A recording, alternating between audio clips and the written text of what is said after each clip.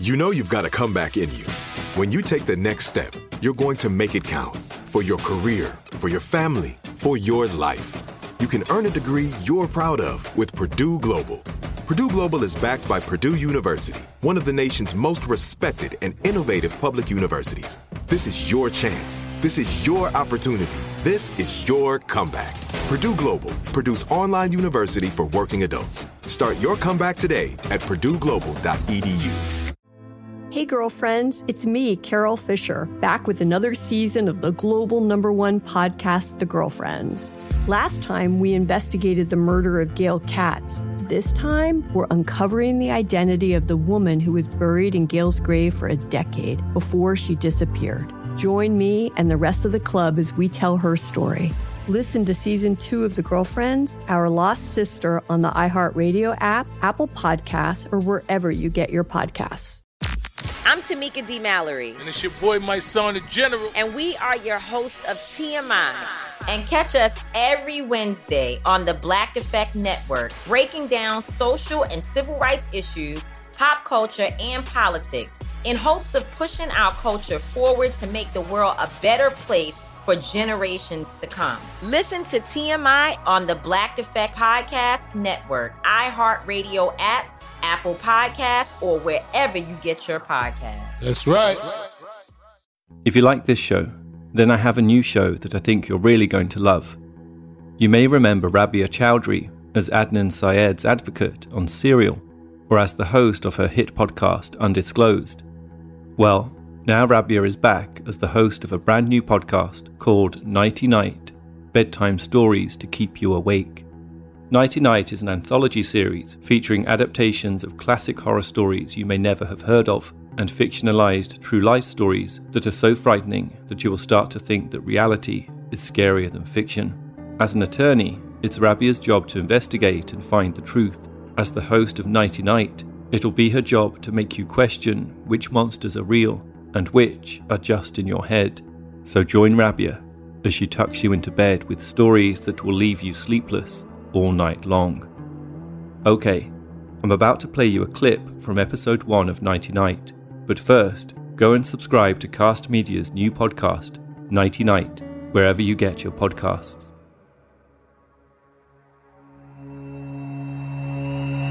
Good evening, and welcome to Nighty with Rabia Chaudry. I'm DJ Lubell, the show's producer. Tonight's tale is about a family that seems to forget one of the most important rules when going on vacation. When in Rome, do as the Romans do, or at least, always listen to their warnings. Please enjoy The Children Taken.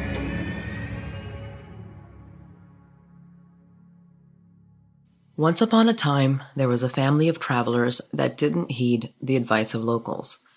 Their vacation began, as many vacations do, with absolutely nothing going according to plan. Sarah and Tom had planned the trip months ago. Finding a week where their schedules aligned and they could slip away together, leaving the kids behind, even if just for a few days, was no easy task.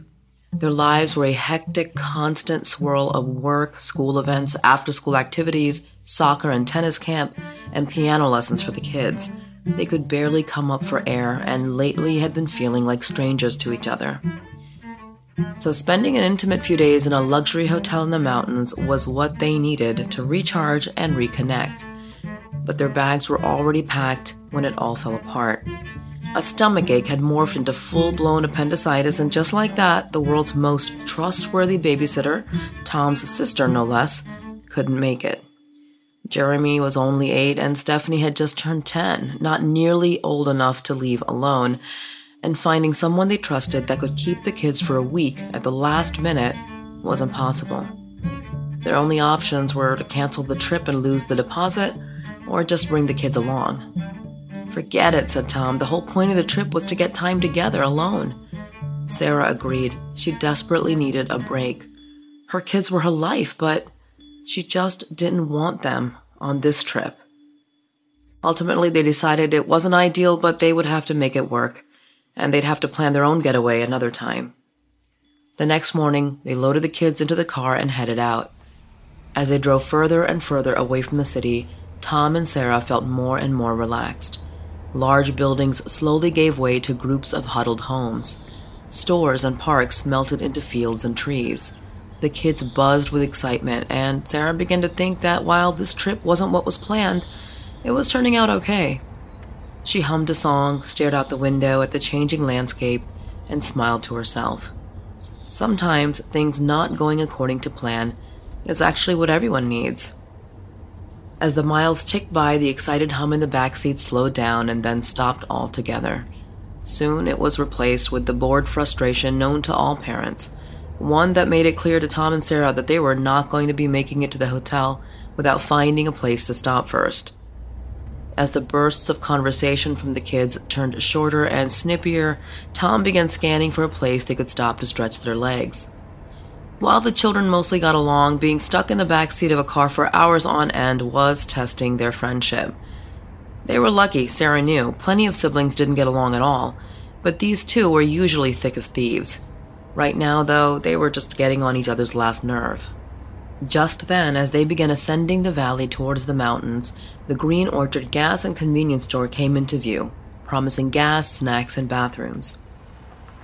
Tom pulled off the empty 2-lane road up to the little store.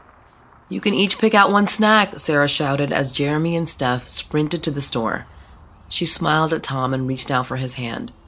She took a few deep breaths of the fresh country air, which was sweeter and cleaner than anything that existed back in the city, and then they followed their kids inside.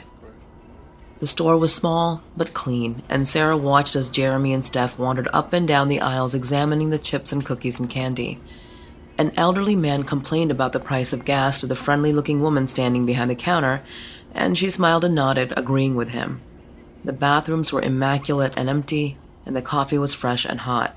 In short, it was exactly the kind of spot you hope to stop at when you're traveling. Sarah navigated a small selection of books, choosing a thriller to read by the pool, and then collected the snacks that the kids had picked out. By the time she got to the checkout, as Tom herded the kids back to the car, Sarah had an entire armful of goodies to pay for.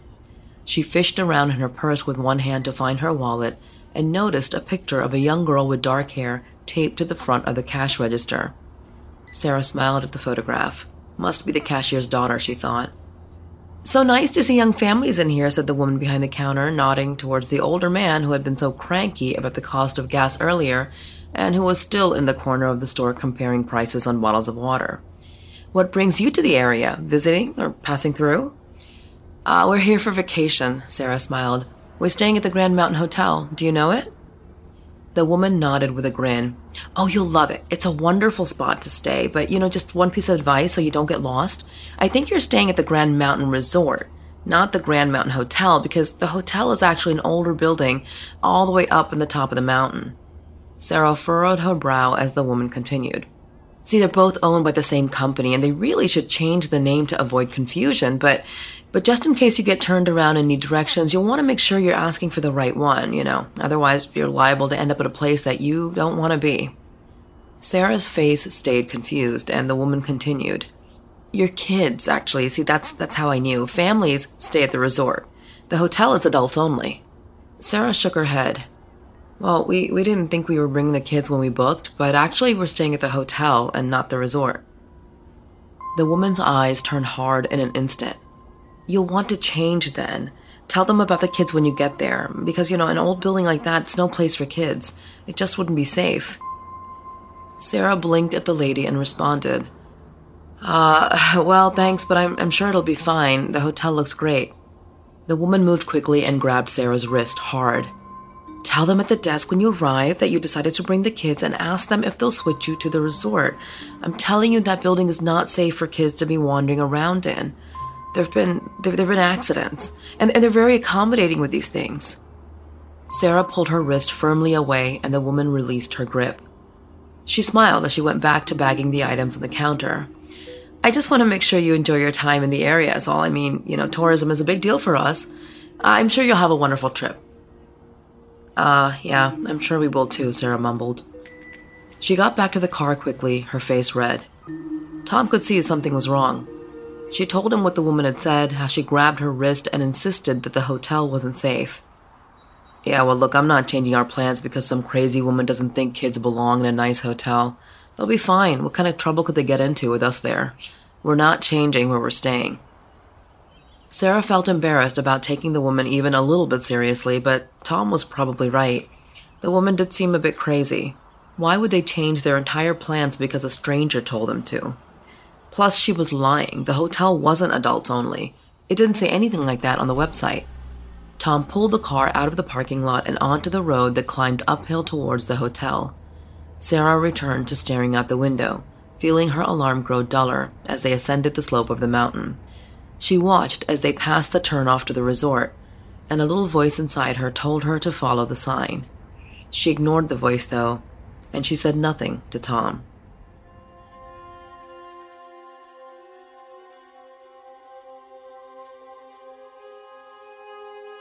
The Grand Mountain Hotel loomed at the summit of the mountain, a behemoth of sandstone, gothic and intimidating, that perched above the valley below. They pulled into the massive circular driveway and stopped in front of the pillars that framed the entrance. The bellhop that had come running with a luggage cart stared at the children while Tom began unloading the car, and Sarah entered the massive carved doors to check them in. The lobby was immense and dark, and Sarah guided Jeremy and Steph towards the front desk. The walls were covered with large tapestries and paintings framed in gold, and a silent grand piano sat in the corner. The deep red carpet was almost ominous, and a shudder ran through Sarah. The man standing behind the front desk, made of polished wood that shone under the lights, smiled politely but coldly at her. He wore a name tag that identified him as Edgar, the manager. "Ma'am," he said to her, "you missed the turnoff for the resort halfway up the mountain." Sarah set her jaw. "No, we're staying here. You'll find the reservations under the name Fraser." He took his eyes off of her to look at a computer screen and then met her gaze again. "Mrs. Fraser, my apologies, but you told us when you booked that it would just be you and your husband on this visit. Otherwise, we would have directed you to the resort. It's much more family-friendly.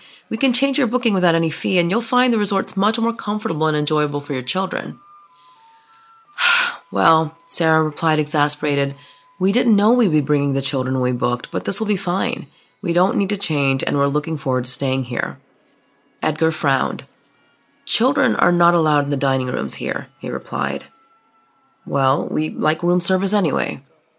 This now seemed to be a challenge, and Sarah was not backing down. "Look, I checked the website, and there were no age restrictions for staying on the property, and the suite that we booked accommodates 4 people, so I don't understand what the issue is." Tom arrived and now stood by Sarah's side, joining the standoff. "Is there a problem?" he inquired. Edgar smiled politely. "Not at all, Mr. Fraser. I was just explaining to your wife that you'd all be much more comfortable at the resort. We have pretty strict rules here, like children are not allowed in the dining rooms, they can't be in the hotel common spaces or elevators alone. It's really quite a hassle. The resort has lots of activities and areas for children, and there'll be other children there as well." Tom shook his head. "We'll be fine and are happy to follow any rules you have here. We're not interested in changing our plans, though." Edgar nodded slowly, fixing his eyes on Sarah. "Please do pay very close attention to your children. Again, we'd be happy to change you to a family suite at the resort if you change your mind. I think you'd enjoy it a lot more. However, I will fetch your keys." Edgar turned and walked away. Jeremy looked at his parents with concern. "Are we going to get thrown out?" Tom ruffled his son's hair and smiled. "Not at all, buddy. Don't worry about it." He leaned over to Sarah and whispered in her ear, "Wait till I review this place online." Edgar returned a moment later. "You'll be on the 13th floor. Please remember, once again, that children are not allowed to be unsupervised in the hotel at any time and cannot be alone in the elevators." He slid the plastic card keys across the counter, nodding towards the children. "We're very strict on our rules here, but they are for their safety." Tom collected the keys and shook his head at Edgar, and the family walked towards the elevator bank. Jeremy rushed ahead so he could beat his sister at pressing the call button, and the 4 of them entered the musty-smelling elevator, mirrored on all 4 sides, the floor covered in the same dark red carpet as the lobby. Tom glanced at the buttons and hit the number 13. The elevator groaned, hesitating for a second while the lights flickered. Then the car began to climb. Tom smiled. Mystery solved. They're worried about our kids getting stuck in this old thing. Imagine that lawsuit. Sarah laughed in agreement at the absurdity of the realization. Yeah, mystery solved. Their suite was cavernous, an enormous amount of space with panoramic views of the surrounding hills. They unpacked and ordered room service and put on a movie, but Sarah kept turning to look at the breathtaking view beyond the window. She was glad they hadn't switched to the resort. Nothing they could offer would make up for these views. The next couple of days passed well, with hikes on local trails and hours by the pool. In the backdrop, though, was Edgar, who turned up at all hours of the day, it seemed, glaring at the children. He seemed intent on catching them misbehaving, though he never managed to. They watched movies together in the evenings and ate piles of candy from the hotel gift shop. Sarah made sure the kids weren't left unsupervised anywhere. She admitted to herself that she was just a little bit afraid of Edgar and didn't want to give him any excuse to kick them out. Things were going great, and she wanted to keep it that way. One morning, a few days into their vacation, the family had just arrived at the pool when Jeremy announced that he'd forgotten his book back in the room. Tom and Sarah were both half covered in sunscreen and told him to wait so one of them could go back inside with him. Jeremy bounced around and moaned. "It's okay, I can go. I'll be fast, I promise. I won't even use the elevator, I'll just go up the stairs. Come on, it's not a big deal, I'm not a baby." Sarah looked around. They were alone at the pool and Edgar was nowhere in sight. She sighed. "Okay, just don't go through the lobby, don't use the elevator, and be quick." She handed him a key and watched as he took off, disappearing into the building. Only a few minutes had passed when Jeremy returned with Edgar, whose glare was unrelenting. "I reminded you multiple times of the rules, but I just found your child wandering the hotel by himself." "Well, come on now, he wasn't wandering," Tom responded. "He was just running up to our room. He wasn't going to use the elevator. He just forgot the book he's reading." Edgar's eyes narrowed and his words became a hiss, each one enunciated carefully. "You have no way of knowing he wouldn't use it, since you weren't there." Sarah tried to defuse the situation before it spiraled. "I'm so very sorry, Edgar. It was a mistake. I promise we won't make it again." Edgar turned to look at her. "See that it doesn't. If there's another incident, I'm afraid you'll have to leave. Safety is one thing I cannot make exceptions on." With that, he turned and walked into the hotel. Tom met Sarah's gaze and rolled his eyes. That guy must be fun at parties. The rest of the day passed as the others had, swimming and lounging in the sun. Early in the afternoon, they decided it was time to head back up, take showers, and order some lunch. They entered the old elevator, the blood-red carpet reflecting all around them. As they rode up, slowly passing floor after floor, Sarah heard a sound that seemed to swell up from the elevator shaft. It sounded faintly like a child crying. She squinted, trying to listen closer.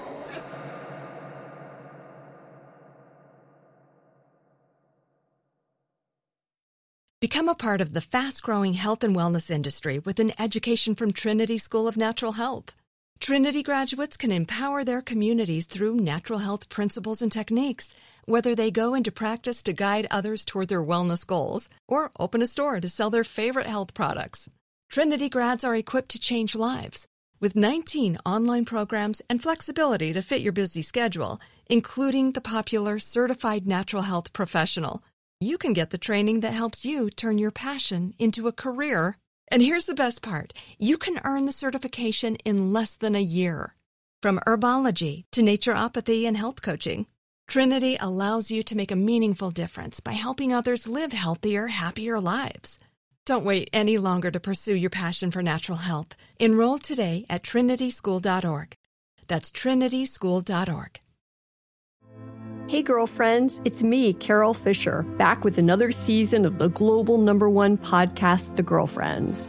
Last time, we investigated the murder of Gail Katz. This time, we're uncovering the identity of the woman who was buried in Gail's grave for a decade before she disappeared. Join me and the rest of the club as we tell her story. Listen to Season 2 of The Girlfriends, Our Lost Sister on the iHeartRadio app, Apple Podcasts, or wherever you get your podcasts. If you want to level up your marketing and business knowledge, look no further than the Marketing School podcast, hosted by Neil Patel and yours truly, Eric Su. It is the #1 marketing podcast on Apple and number 15 on business in the United States. Now, if you want to listen to interesting conversations with operators that have been there, done that, also with other interesting guests, then listen to Marketing School every weekday on the iHeartRadio app, Apple Podcasts, or wherever you get your podcasts.